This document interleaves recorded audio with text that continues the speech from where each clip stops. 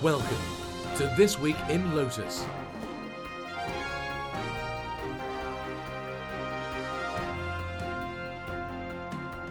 The weekly roundtable discussion of all things social, collaboration, technology and community. Here's your host, Stuart McIntyre. This Week in Lotus, episode 39 for Friday, 18th February 2011. Mastering X Pages, but not on the Mac.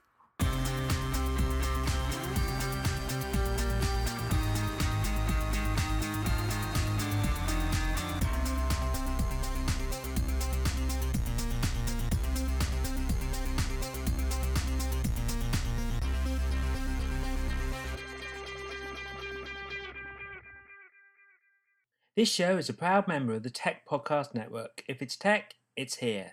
You can find this and other tech-related podcasts at techpodcast.com. Hey there, Stuart McIntyre here. Darren Duke and I would love to have some Lotus community folks sponsoring this podcast. So if you'd like to get your message out to the wider Yellowverse, there really is no better way. Sponsor This Week in Lotus now. Get in touch with us at ideas@thisweekinlotus.com.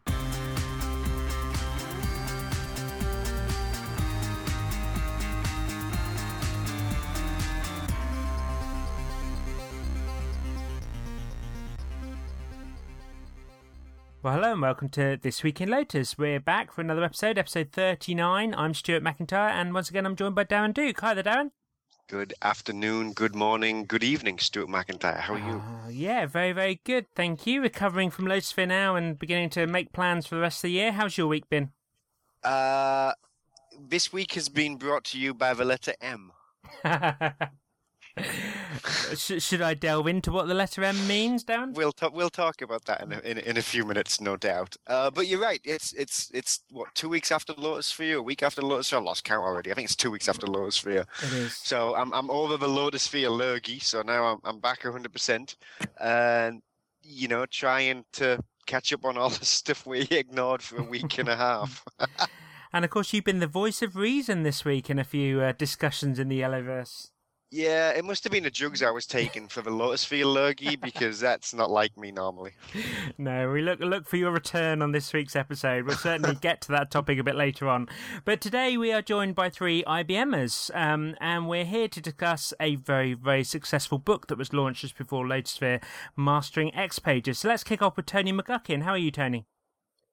Hi, Stuart. Hi, everyone. Yep, I'm not too bad. Keeping well. Excellent, good stuff. And so do you want to tell the listeners where are you based and what's your role with IBM? Okay. I actually work for that's the IBM Dublin Software Lab. I actually do live here in Northern Ireland, where it's always warm and nice and sunny. And my role is I'm a software engineer. I work on the X Pages core client team. So having lots of fun there. Enjoying X Pages, have been doing so since virtually Lotus Component Designer, whenever X Pages were in their first rendition as XSP. So been there since 2006, and like I say, having fun. Excellent. Well, wonderful. And thanks for joining us on the episode today, and also thanks for setting this up for us. And we're joined by one of your colleagues, in fact, two of your colleagues, but let's start with Martin Donnelly. Hi there, Martin. Hello, Stuart. How are you? Yeah, excellent. Thank you. Do you want to tell us what your role is? I understand you work with Tony in the Dublin office. Yeah, well, I guess more virtually these days, but I am the team and tech lead for X Pages runtime in Ireland, and IBM Ireland has a number of labs now, so the team is based here in Dublin. I work out of the Cork lab mostly. I'm in Dublin today, though, so we do move around a bit. Excellent. And so worked with Tony and way back to 2006 when he joined, and so we've been working on this a while. Are there any particular aspects of X Pages that you work with? Well, ones that I admit to, is it? I just wonder whether you split up by feature or by part of the development kind of process. How do you assign work between you all? Oh yeah, absolutely. I mean, people have their own specialist areas. So I mean, in 8.5.1, I kind of led the effort to put X Pages onto the Notes client, and in 8.5, I think I mostly focused on data sources. Then I think all team members have a sort of a speciality, but they're all good all-rounders as well. So we all dabble a bit here and there, but they'd be kind of two of the key areas that come to mind in my own case. Excellent. Well, thanks again for joining us on the episode this week. And finally, we're joined by Mark Wallace. Hi there, Mark. Hi, Stuart. Hello. Again, I believe you're based in Ireland. So do you want to tell us, where you fit into the whole process of X Pages? Sure. Well, I'm currently actually not working on X Pages, but I did in a previous life. I used to work very closely with both Martin and Tony back in the days of Lotus Component Designer.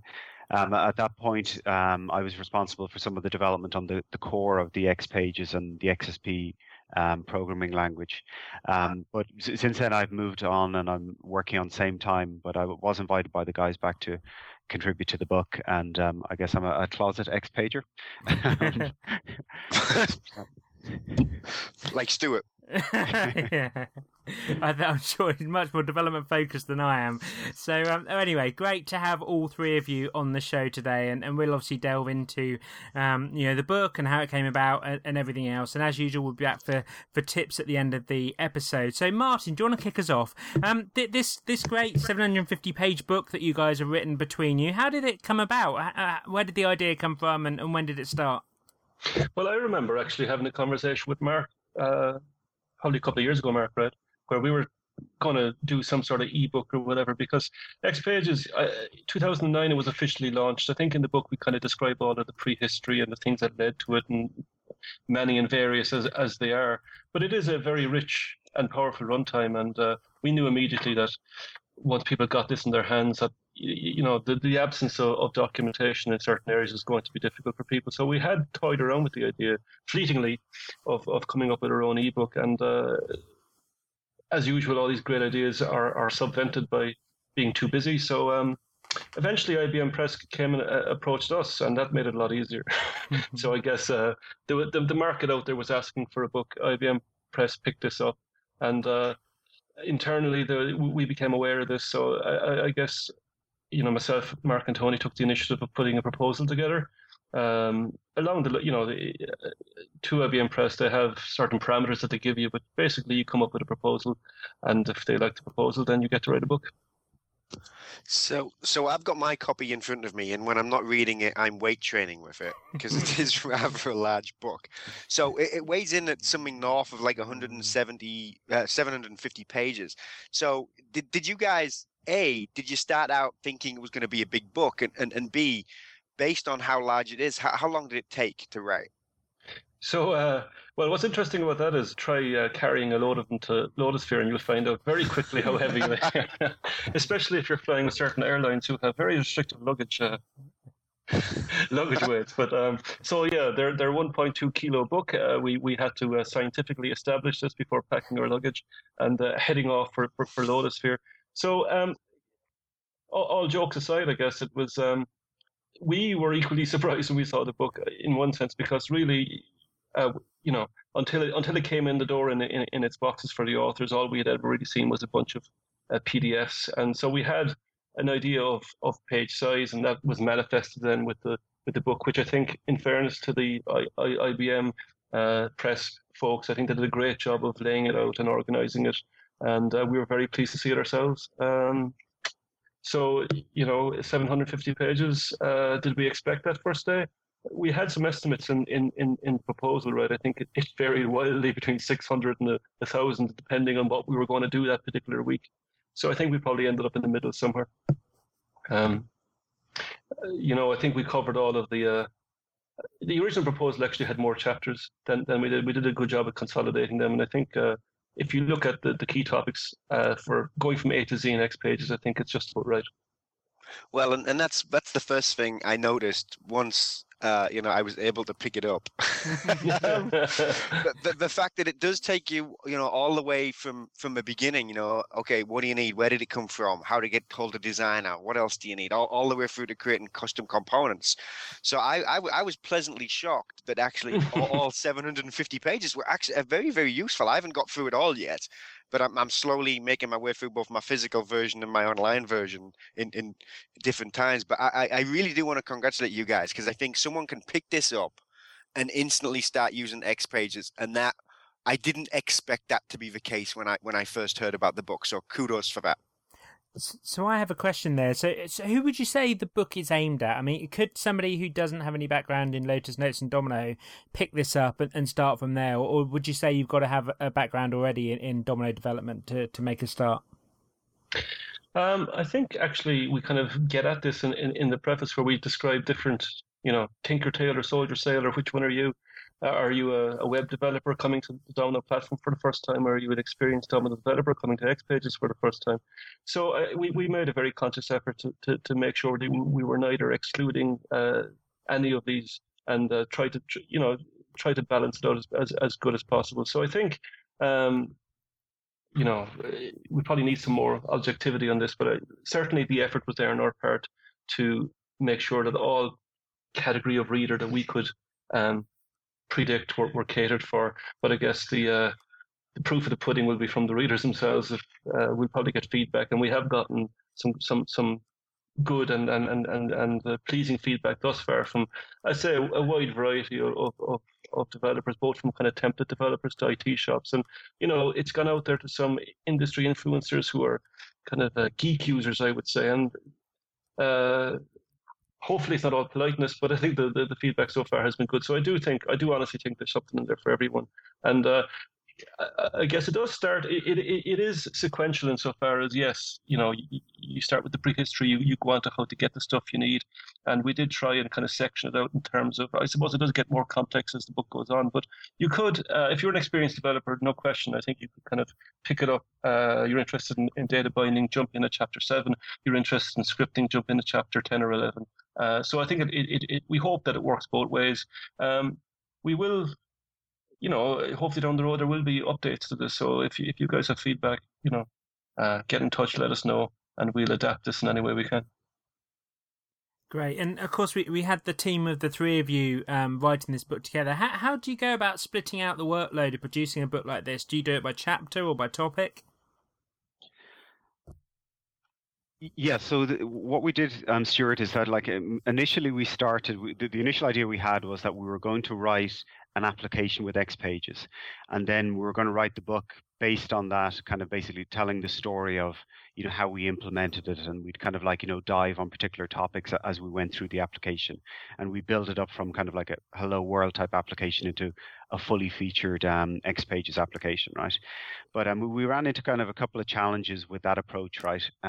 Firstly, there's a lot of work in building an application, right? So just trying to get the time to do that as well as do all of the writing.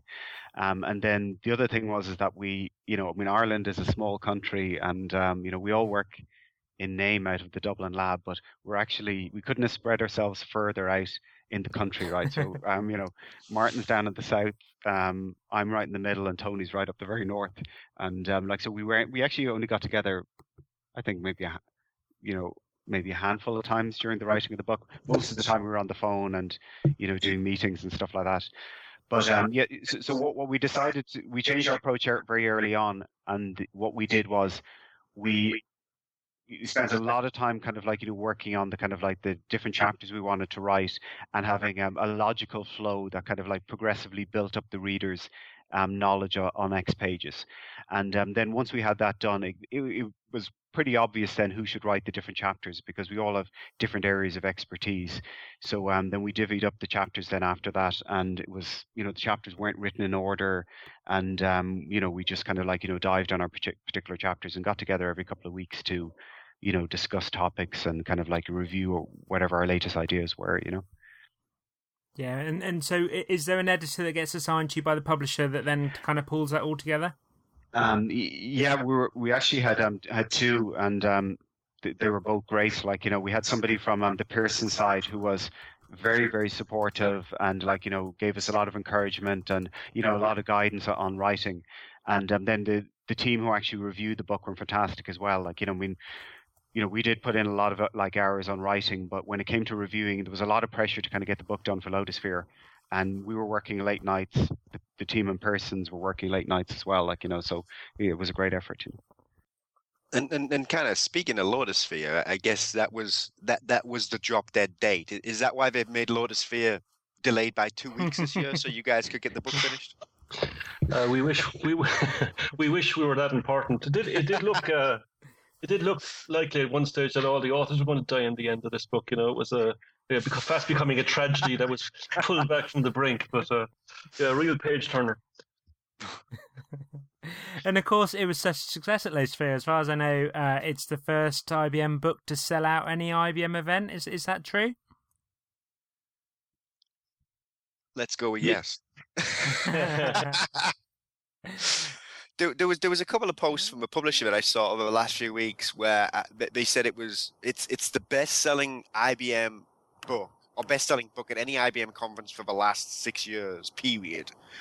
And then also that they brought in 3 times more Master X Pages books than they thought they would want or thought they could sell at Lotusphere, and they sold out all of them. I think it was Monday morning, right? Tuesday morning, 10 o'clock, gone. Wow. Yeah, so that was fantastic. That was really reassuring to us. I mean, we absolutely defer to the people in IBM Press that know the numbers and know the game. So if they're saying that they're taking in 3 times the amount, then absolutely. So it was just fantastic to learn that it had sold out. So that was a great story, I think. I suppose there was a lot of books pre-ordered as well on the web. So, it's interesting to see how many people would have known of the book. I think the community is so tight that probably a lot of people had them pre-ordered. And of course, there was that signing that unfortunately Tony couldn't be at Lotusphere. And so I kind of wandered down sheepishly on my own at 3:15 to do a book signing, thinking like, how is this going to work out? Is this going to be am I going to be isolated on a stool by myself, kind of trying to look like I'm not associated with this? But it actually, so it actually went on till 5 o'clock. I was amazed, and through all of that, you had again from all all parts of the kind of app developer were, whether it was international, a lot of Norwegians, a lot of Scandinavians, a lot of people coming from .NET, a lot of traditional Domino developers. It was really very much an eye opener to as you were signing the books, you were kind of chatting to the folks and seeing what they were doing and what they were up to, and you kind of learn very quickly. There's some great projects going on out there. There's an awful lot of it's such a pervasive technology now in Notes Domino app dev. It was really reassuring. You got a great buzz out of that part, to be honest. So it quickly went from being an almost tragedy to a feel good. That's right, yeah. There was great therapy that day. Did that give you any kind of surprises, speaking to the people that were buying the book? I mean, were there kind of folks you wouldn't have expected to buy the book, or were they working on projects that you kind of wouldn't have expected them to use X Pages for? I'm just interested in kind of, you must have a vision of who you're writing this book for. I wonder whether how that aligned with the actual people that you saw at Lotusphere. Well, like the profile, it was a very young profile actually. So I mean, that's great. Absolutely fantastic, because I guess it's intimated that from time to time that it's an older community or whatever, but that certainly was not reflected in the line of people buying the book. And certainly the geographical spread was very interesting. I was talking to somebody, I think it was from Austria, who had implemented the Next Pages project, took over 18 months. They were managing and scheduling a cargo airline. And I was thinking to myself, these are great success stories. It was obvious that this was a fantastic success story, and we were completely unaware of them. And I think maybe through, if that person is listening, please send me an email and we'll follow up on these things, because I think we don't maybe do a good enough job on that. Some of the projects, Philip Briand actually was saying the same thing, that people were coming up to him at Lotusphere showing him projects they had implemented. And I think really down the line we should maybe focus more on some of the great things that real projects, real scalable enterprise projects that people have implemented, and look some of the cool stuff that people have done. And that was probably the most pleasing thing to me. So I think by trying to cater for all sorts in this book, it's certainly true that all sorts are out there. Excellent. And Tony, perhaps you can give us a clue as to, I mean, when you embark on a sort of project like this, there must be challenges you have to overcome to get to the end of that project, to get to publishing the book. What were the real challenges you hit while writing this one, and how did you get past those? Okay, yeah. It's really a question of where do you want me to start. It was such a task to take on in the first place, and I guess for the three of us, we all do different things in our day job. We're at different points within different projects. So it was really a question of trying to really try and juggle the day job, what you do in your typical day job, with, dare I say it, a sleep deprivation, very, very late night. I do recall many, many weekends working through the weekend and through the night, typically 3, 4 a.m. in the morning, you were getting finished up and grabbing 3 or 4 hours sleep and then trying to start your day job the next morning. So it was very, very intense, from that aspect. Sounds like a show and tell session. Yeah, definitely. Without all the parties. Yeah. So that really was the biggest thing, trying to juggle the day job against the lack of sleep. I would say working late into the night. For us, we had tried to make that easier for ourselves, whereby we did try and block off some time during the day, during our day job. Typically in the morning, first thing in the morning, we might have taken 2 or 3 hours. You literally get up, get breakfast and so forth, get started. But you might spend 2 or 3 hours, doing a little bit of writing or, getting yourself prepped up for the evening that lies ahead. Because, first thing in the morning, you're wide awake, you feel more up to it at that stage. So you're trying to give yourself that head start for the evening that lies ahead of you.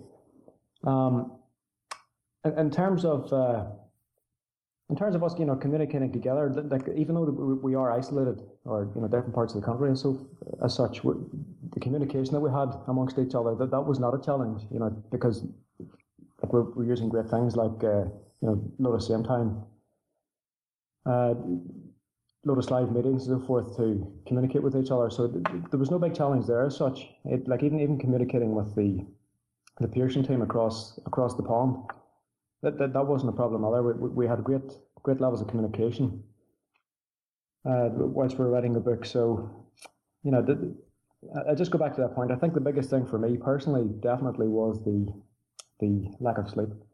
Just trying to fight through for that. Maybe just to add to that as well, personally, from the offset when we started the book, when we started planning and got the go-ahead to, okay, go ahead, guys. For me, I had been involved with a couple of other things on different projects, so I was kind of a late starter on it. I didn't really get started until, maybe midway through. So there was quite a bit of catching up there on my part. But lo and behold, we got through that. So what was the official go date? Maybe Martin, can you correct me if I'm wrong? But I think it was virtually just after Lotusphere last year. We pretty much got the. Yeah. There was I think the proposal was pretty much submitted last December, January kind of time frame, and in principle it was accepted. And just like everything else, it goes through a number of iterations. And sort of with a sample chapter, I think sample writing that we had to submit. I think I gave them a chapter sometime around January, February time, and that gets reviewed internally and such. And there's all sorts of other stuff that. Between legal reviews and such that has to happen really before you kind of dive in. But I think we started to write, beyond the sample chapter, which did ultimately become part of the book. We started to write that in earnest around May, June. I remember breaking a golden rule and bringing my laptop on holidays with me, which I'll probably not going to do again too quick. But so I think from June on it became. Tony was talking about how you manage this, and you get very, I guess you get very efficient at managing it. Any kind of downtime you had at all, you tended to kind of see if you can get a few paragraphs in here and there. In earnest, it was from May, June timeframe to the end of the year. And so one of the things I noticed when I first cracked it open is it's based on 852, and obviously 852 didn't ship Gold Code until last week of August or first week of September. So was there any changes you had to go back and make once 852 Gold rolled? Well, yeah, we did. The review process actually was probably a lot more than we expected. We spent a lot of time the last couple of months of last year kind of reviewing reviewing all the text and reviewing all the samples and like making updates, and yeah, I guess there's a few things kind of like appeared in for 852 that weren't there previously, so we had to update some of the earlier chapters. So yeah, I mean there was a lot, there was some extra work to be done, but it kind of made sense to kind of like target the latest shipping release or whatever. Like we didn't want the book to kind of come out and be kind of out of date straight away. Right. Yeah. And I think that's one of the things that the IBM Press guys is it Elise? I'm not sure how to pronounce her name. One of the ladies from the IBM Press people. That's what she said. She said, we made a concerted effort to coincide the book release with something big like Lotus Sphere, but B, also target the current in-market release. So, kudos to you guys for being able to do that, because that's not an easy thing to do when you spend a year writing a book and then, the release you're writing to doesn't come out until 2/3 of the way through. I could see that being a bit of a problem. Yeah, so you're right, and you did a great job with Elise's name, because Elise Uffer, she's been fantastic for us, and she's really been promoting the book and finding all of the right people to talk to at the right time. I guess 852. I mean, we do have, obviously we're working on it, so we have a fair idea what's coming down the pike. And as Mark said, you want to give people there did seem that opportunity to kind of dovetail the book both with Lotus Sphere and both with 852, which would still be fairly young at that time. So yeah, we just went for it, and thankfully all of that stuff came together. So you guys have been doing this kind of out of hours, and when you had time in between your day jobs. Would you do it again if you're given the opportunity? I mean, it must be a huge extra kind of load on you, given your already busy day jobs. But would you write another book if you were asked? Ask my wife first, then ask my children, and finally ask my dogs. He's lying. He'd ask the dogs first. I think the dogs did well out of it, actually, because when you finish the writing session late at night, they always got a walk out of it, because you couldn't just go straight to bed. You had to chill somehow. So it was certainly a marathon effort, and there were times towards the end, as I said, my little joke about the tragedy with everybody dying in the end, it did seem more of a probability at some stages. But you always, it's like exams, but if you always come through these things, and you're happier again, 4 weeks later. And certainly the buzz that was there at Lotus Sphere, and just there's always a great reward if you feel that what you've actually spent the time building is useful to people, and I think people are. I think it is filling a void that we had identified, and that was identified in general. So there's great kudos there, and it's very reassuring. Whether we would do it again, speaking for myself, I think we'd need to take a little bit of a break and work on something else first. But hopefully down the line, let's see how this one goes, and respond to any opportunities there might be. But I think we'll all like to take a little bit of a break from it. Mark, what do you think yourself? Yeah, I think here is. Tony? Yeah, so let's wait and see. Yeah. Certainly thinking of the book that we have written and some of the content, I can certainly see areas where we could probably take it further in 853 to try and line up with 853. But as Martin and Mark both say, let's see what happens. And I do think this may be the straw that breaks the camel's back.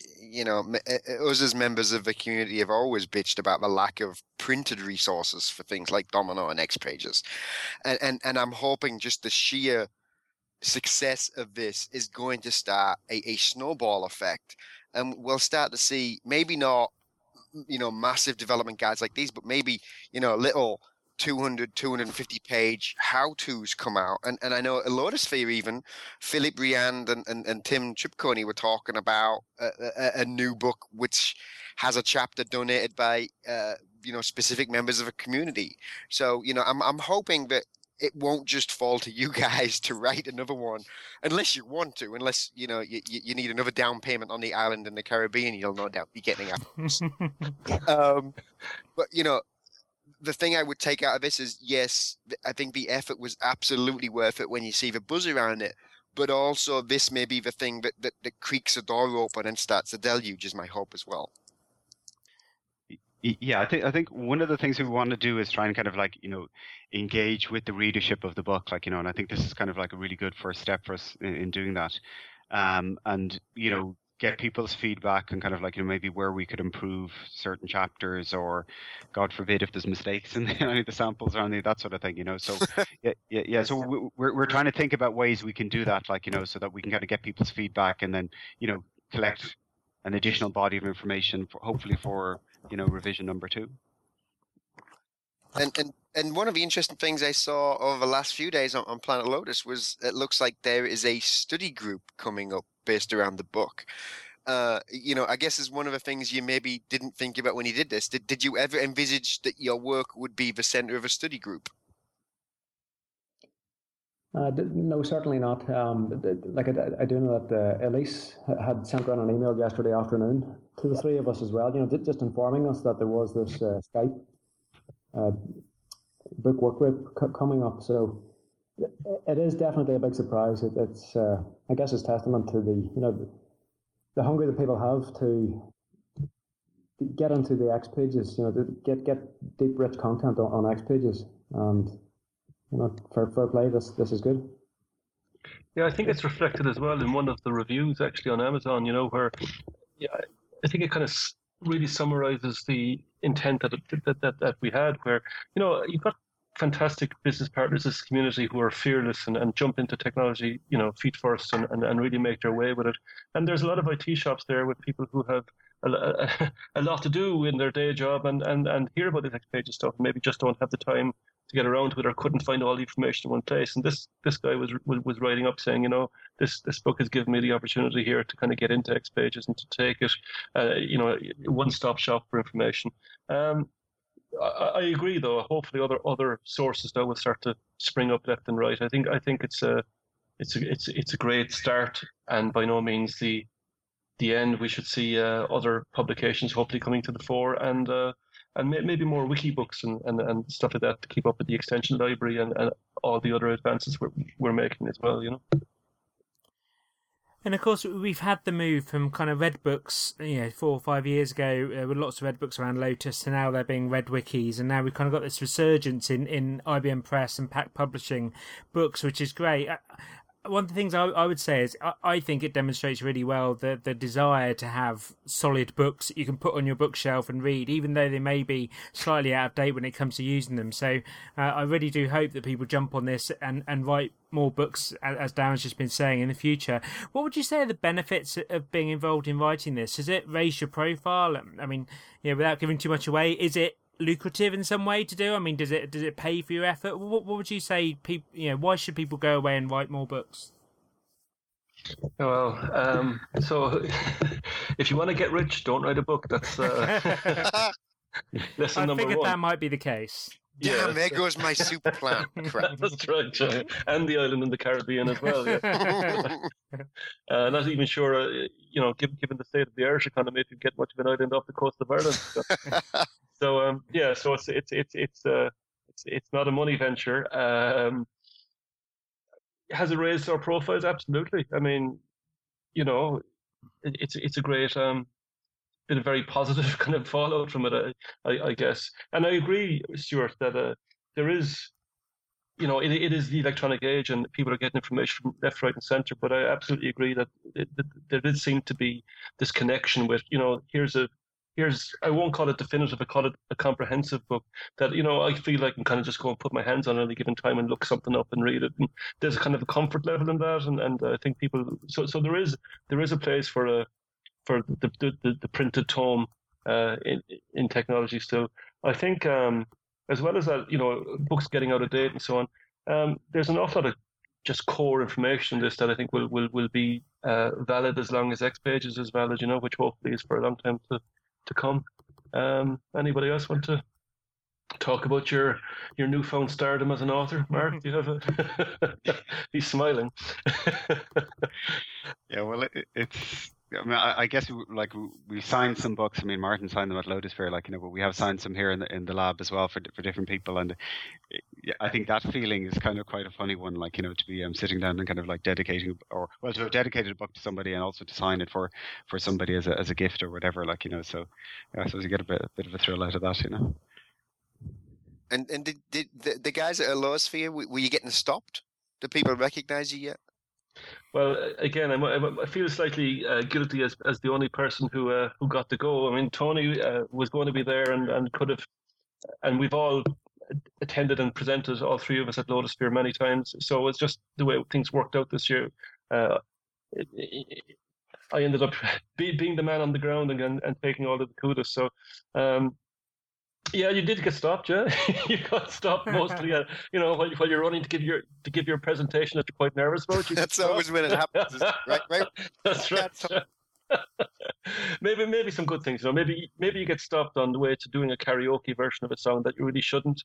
So if you got stopped about your book, then that's possibly a good service to mankind or something. But now there's nothing wrong with karaoke. I have movies to prove that. Yeah. What did I say? I sang my way, or he sang my way his way. So, guys, if people hear this podcast and think, I want to get hold of this book, are there any discounts or any promos available for people getting hold of it? I think Elise has kind of blogged and tweeted a few things out there. There is 30% coupon, 40% coupon, a significant coupon out there for the month of February anyway. So yeah, I think you can find that online pretty easily. And yeah, I'll kind of iterate that. It's going to be in the show notes. There's like a 35% off coupon for the United States for the physical book. And then there's a 40% coupon off for the ebook version. And there's going to be a link to Elise's blog, which has the codes and the links to get them.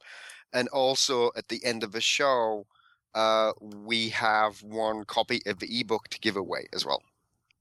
Excellent. It's also available on Amazon and various other places as well. So I'm sure if people want to get hold of it, they'll know how to. I've just seen some tweets go through actually on Twitter just now of people ordering it. So it's clearly a hot property right now. So good on all of you guys for writing the book, for spending all those hours putting it together, and I'm sure checking and going through the samples and so on. I think it's terrific effort and a brilliant piece of work. So well done to all of you, and thank you so much for doing it. And say thank you to the wives, the children, and the pets. Yeah, we'll be forgiven eventually. I can imagine. Excellent. Well, that's great. We'll have links in the show notes to the book and to the promos and everything else. And of course, as usual, there's loads of other stuff going on in the Lotus community. So we'll run through some of the other news from this week too.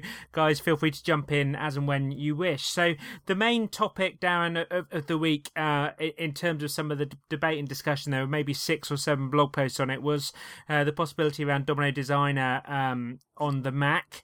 It's been mooted a few times that now it's on Eclipse. It's cross-platform, therefore it should be possible to do a Mac or Linux version rather than just a Windows one that's available now. Why do you think we suddenly had this storm of discussion come up this week? It was obviously discussed at Lotus-Sphere. It seems strange it's now come back to the surface again this time. It just came out of nowhere. It was kind of one of these instant tornadoes in the yellow universe. And I'm not... was it Bill Malchinsky's blog? I don't know who first kicked it off, but you refresh Planet Lotus and there was at least 12 different blogs all on about DDE on the Mac. And it's been brought up before, and people say, well, students can't use it because they all use Macs. And one of the things I think we have to talk about here is it looks like the people that work for universities are technically refuting that allegation, that still most of the students are Windows based, despite the fact that I don't really have a dog in this fight. I don't use a Mac. Would I use one if I had DDE? Yeah, maybe not. I've got a lot of other things that only run on Windows anyway. So, I'm not sure where it came from. Yes, I know it's been an oft-requested thing. But my point here is let's kind of concentrate on the stuff we already have. We have X Pages now. We have X Pages in the Notes client. We have Deos. We have all of these new things that came out with 8.5. And still today, the NSF is kind of crippled with stupid 64 and 32K limits. So do we really want to be building a new IDE, or do we not want to take care of the stuff that's already causing us problems day in, day out? And that's kind of my take on it.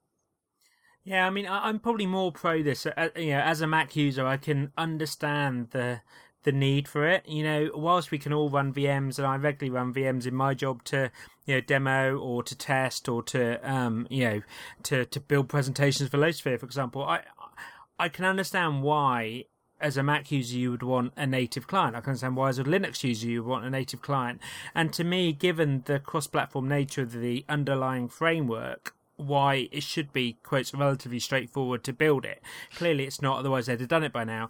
I mean, Ed Brill has been good enough to jump into some of these discussions and make his point that it has to be a justifiable expense. And if IBM spends a pot of money on building DDE for the Mac, it's a pot of money that can't be spent in other areas, as you were saying, whether it's the limits or whether it's, building, other great features into the application. There's a cost to it. But having said that, my view is that somehow we need to make Notes and Domino cool again. That's the piece that's missing right now. And things like it being available on the Mac are a big part of that. Volker Weber made an interesting point in saying, aren't we just arguing for COBOL on the Mac? Isn't it just and I'm not comparing Domino and Notes with COBOL, but it's kind of that point, is that does making a programming language available on a different platform, does that make it cool? I'm not sure in itself it does, but I also think it does add to the perception that maybe if it was available on the Mac, if it was available to students more readily, it may be cooler than it is today. So I'm sure it'll be bounced backwards and forwards over the next few weeks. But my argument there is, does Visual Studio run on the Mac? No, but I think Microsoft will be damaged by that. Whilst there are clearly enough people developing on Visual Studio to make it, the significant power in the development world that it is, I do think there will be folks, in their back rooms developing on LAMP or whatever, because it's available on whatever platform they choose to run. So whilst I don't think you can measure the damage it does not to have a Mac version, I don't think you can discount that damage. You know what I mean? I'm sure Microsoft is being damaged by the fact they are only on the Microsoft platform just as much as Lotus is on the development side. But I mean, Rational Application Developer doesn't work on the Mac either, right? No. And again, wouldn't you expect that to happen? You got to understand, right? We've been around this industry a long time to know that write once, run anywhere is still a fallacy. Yeah. And Eclipse doesn't change that. The fact that now Eclipse is multi-platform just means I've got maybe a 5% chance of compiling the Eclipse binaries on something else and it working. There is still a lot of native code, and especially in Designer, where you look at things like the forms and the views, all of that is, at least it looks like in my view, to be the old C++ code base. So, there's a lot of points in DDE and the EB and Eclipse that still rely on the old non-Eclipse version, and they'd have to rewrite that. And this is where it gets a bit murky, because some people are shouting for an X Pages only version. Well, you still need forms and views in X Pages, and that's one of the first things you realize in the Master and X Pages book. That's early on in the chapter. This is a view, this is a form, this is a view. So you don't get away from the generic building blocks we've used for the last 21 years in Notes apps just because X Pages came along. So how much effort do you want IBM to expend on this in order to get what at best would probably be mediocre?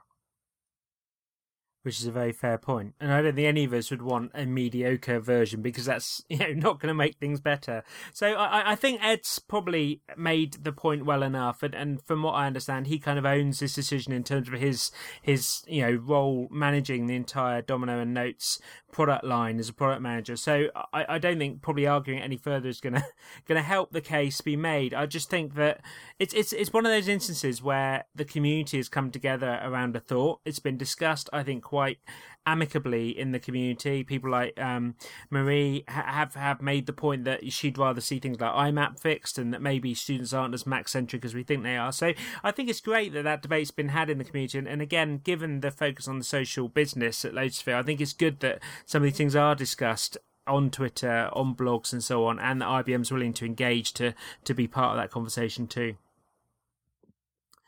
So moving on, the other thing that was big this week has been Watson, which clearly was part of the closing general session at Lotusphere. This is IBM's effort to build a machine that's able to deal with natural voice, to very, very quickly calculate answers to questions, and therefore take part in this Jeopardy program in the States. Did you see it this week, Darren? Yes, it was nothing short of amazing.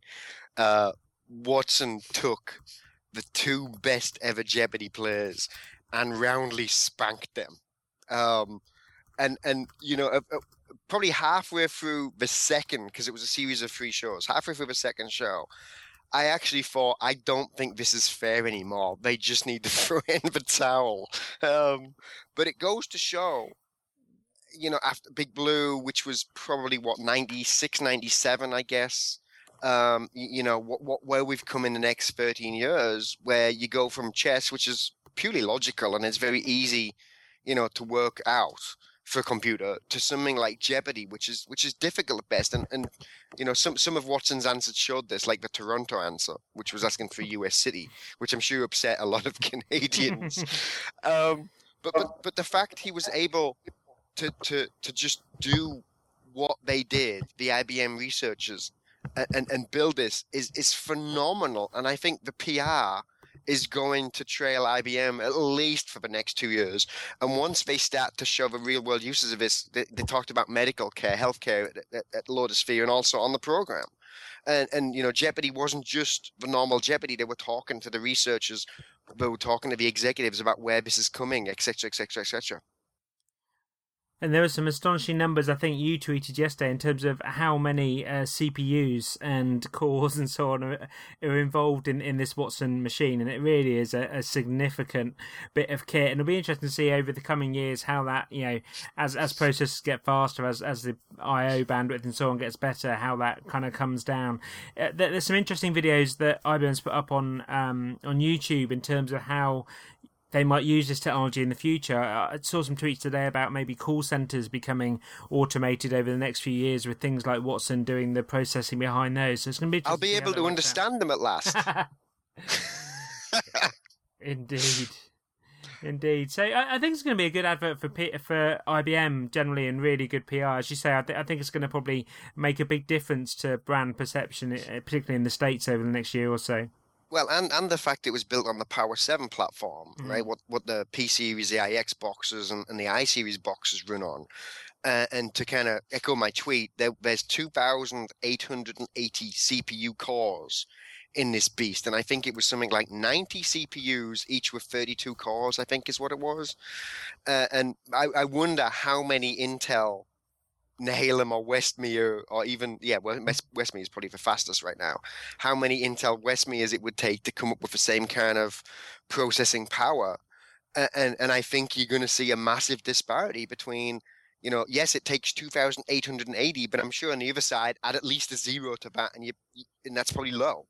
And IBMers, I guess this has been discussed quite a lot internally. I imagine that IBM folks are getting pretty excited about this being, on a mainline TV station in the States and being in the news so much. More banter, I think, and kind of trivia conversations for around the lab here than anything else, as you might expect. But yeah, it's I thought that the closing session in Lotusphere was very interesting. It did kind of between the PhD guy who kind of described all the dynamics of it first and sort of the types of problems they were trying to solve to the entertaining host who I think did a great show. And in the US, I saw a super secret list which I wasn't supposed to see. That there was actually IBM show places where IBMers and their immediate family could go and watch it all together. So it's apparently a really big thing inside of IBM, at least on the United States side of the equation. Well, I must admit, despite living in the US for 12 years, I I never really got together with the whole Jeopardy culture. So I'll defer to my co-authors on that one. And we have silence, so they haven't seen too much of Jeopardy either. Right, well, next topic on our list is that IBM execs are beginning to get social. You know, this is something we've been asking for a little while in terms of, you know, if IBM's, focused on social business from certainly many in the community's point of view, I'm one of them. It's great to see IBM, you know, high up folks out on Twitter and Facebook and LinkedIn and all those other places. And of course, Alistair Rennie is now on Twitter. I think he's actually been on there a few weeks, but he tweeted for the first time this week. So that's great. And he's also got a photo on there as well, I saw yesterday. So it's good to see Alistair's on there. Also people like Kevin Kavanagh as well. Darren, do you kind of concur with me that IBM needs to be seen to be doing this as well as talking about it? Do you think it has to be, you know, practice what we preach? It would be nice, but the truth is, I'm sure a day job and legalities get in the way of this kind of stuff. And I think one of the worst things you can do is to come on, let's say Twitter, for example, tweet 7 times and then not tweet again till Lotusphere 2012, right? That's kind of the thing you don't want to see. I'd rather they do nothing than do something bad. This is not just IBM. This is literally anybody. And then the other side of the coin is you've got people that maybe overuse Twitter quite a lot. And, you know, I always joke to people that Twitter is the place where you use the special symbols on your keyboard. Because there's a lot of pound signs, exclamation marks, etc. on Twitter. And I'm just as guilty as anybody. So, you know, I think there's a middle line. And I'm a big believer in if you're going to do it, at least do it for the long term. Don't just do it for a couple of weeks and then forget about it and then come out again for a couple of weeks around Lotusphere 2012. Absolutely right. And Sandy Carter's very good at this. She's on Twitter a lot and is doing a good job with the evangelism piece. So hopefully there'll be... Yeah. And Kat Mendelstein too. Of course, yeah. Kat's on there a lot and tweeting some really interesting links too. So that's great. And last thing on our list this week, it just happened this morning, is that the call for abstracts is now open for UK LUG, UK Lotus User Group. It takes place in Manchester. I think it's 23rd and 24th of May. So it's organised by the usual team that does iLUG as well. People like Paul Mooney, Warren Elsmore, Eileen with a clipboard, and many others that you may know from those conferences. So if you're not already registered for UK LUG, get registered, and if you'd like to speak, get your abstract in too. Darren, do you think we might see you at UK LUG this year? I would hazard a yes at that. Ooh, it has been many years since I have stepped back on the motherland, and it's about time. I really need some real fish and chips from Hartlepool. Excellent. Be good to have you back on land, and hope nobody's waiting for you there at the airport as you come in. Yeah, alimony. That'll be a shock. Yeah, for Lisa as well, that's the thing. Okay, guys, that's our list of topics for this week. We'll have links in the show notes to many of the things we've discussed so far. As usual, we ask each of our panelists to come up with a tip when they're on the podcast. So, Darren, do you want to kick us off? What's your tip for this time? I've been fighting with tape libraries all week this week, and I've realized just how expensive it is to buy barcodes for these tape libraries. So I did a bit of Googling, and I found a free application online that will chunk out a PDF of all your barcodes for your tapes for free. You just buy the correct size Avery label and do it. So that's actually kind of handy. And it allows you to build customized labels as well. So sequences, that kind of stuff. Anyone that knows tape libraries knows what I'm talking about. And then secondarily, as I said during the show, we do have one copy of the ebook version of the Mastering X Pages books by our esteemed guests to give away. So if you want to email a begging letter to me and Stuart at ideas@thisweekinlotus.com. Again, ideas@thisweekinlotus.com before 12 p.m. Eastern Standard Time next Wednesday, so we can pick it for the show next Thursday and tell you who won. Excellent. Thank you, Darren. Really interesting, that tip, because I remember ordering LTO tape labels many times, and as you say, they cost a fortune, so being able to print them yourself is great. Thank you for that. They do. They're sticky labels, for God's sake. Why the hell are you charging me 70, 80, 90, 100 bucks for them? Yeah, absolutely right. Thank you very much for that link. And Tony, what's your tip? Okay, my tip is really just to do with the Teamroom OpenNTF version. If you have not already downloaded the Teamroom OpenNTF template from OpenNTF, then you should do so now. It's quite literally a developer's goldmine for lots of examples and best practices on how to use the XPages extension library.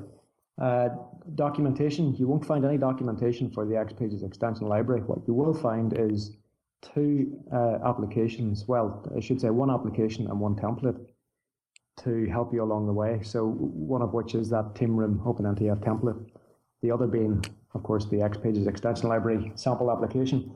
So it is really well worth downloading, taking the time to download it. We really do want to get some feedback on it and help you guys along in terms of using the XPages extension library. What I should say is bear in mind it is geared at 852. It will require the extension library. And this particular version we have geared it towards Firefox 3.6 and Internet Explorer 7 and 8. I guess in the coming weeks we will try and get a more fully functional cross-browser up on OpenNTF that will work fully work inside XPages on the client as well. So that's my tip. Excellent. And I want to commend IBM on XPagifying the Teamroom. Agreed. It's been such a tremendously useful template, although not the prettiest for such a long time. It's just fantastic that it's been updated with XPages stuff as well. Just a quick question, Tony, on the extension library. Does that require an install on the Notes client that we'll be using it, or is it just on the server you need to install something extra? Yeah, I guess that's a very good question, Stuart.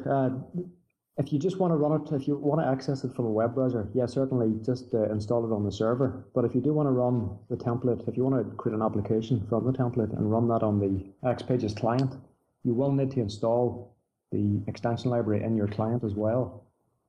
Okay.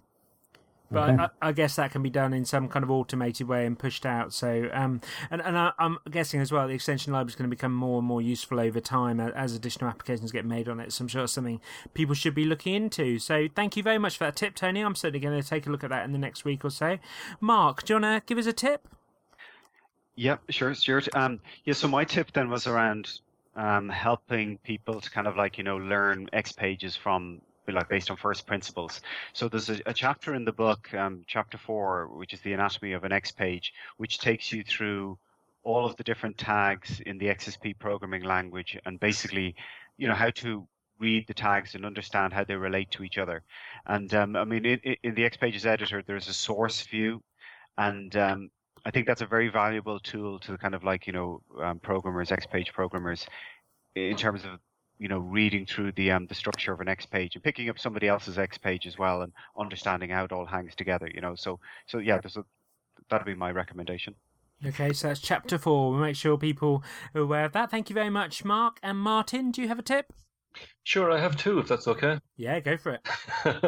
So the XPages book actually has this tip format, right? So as you go through it, you see lots of tips here and there. So I'm going to pick one well, not quite at random, but I'm going to pick one from chapter 9.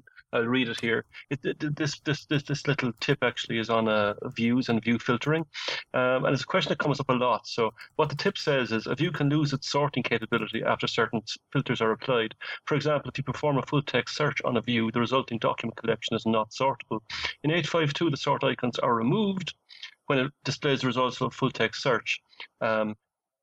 In previous releases, the icons remained enabled, just implying that the result set was not sortable, when in fact it was not.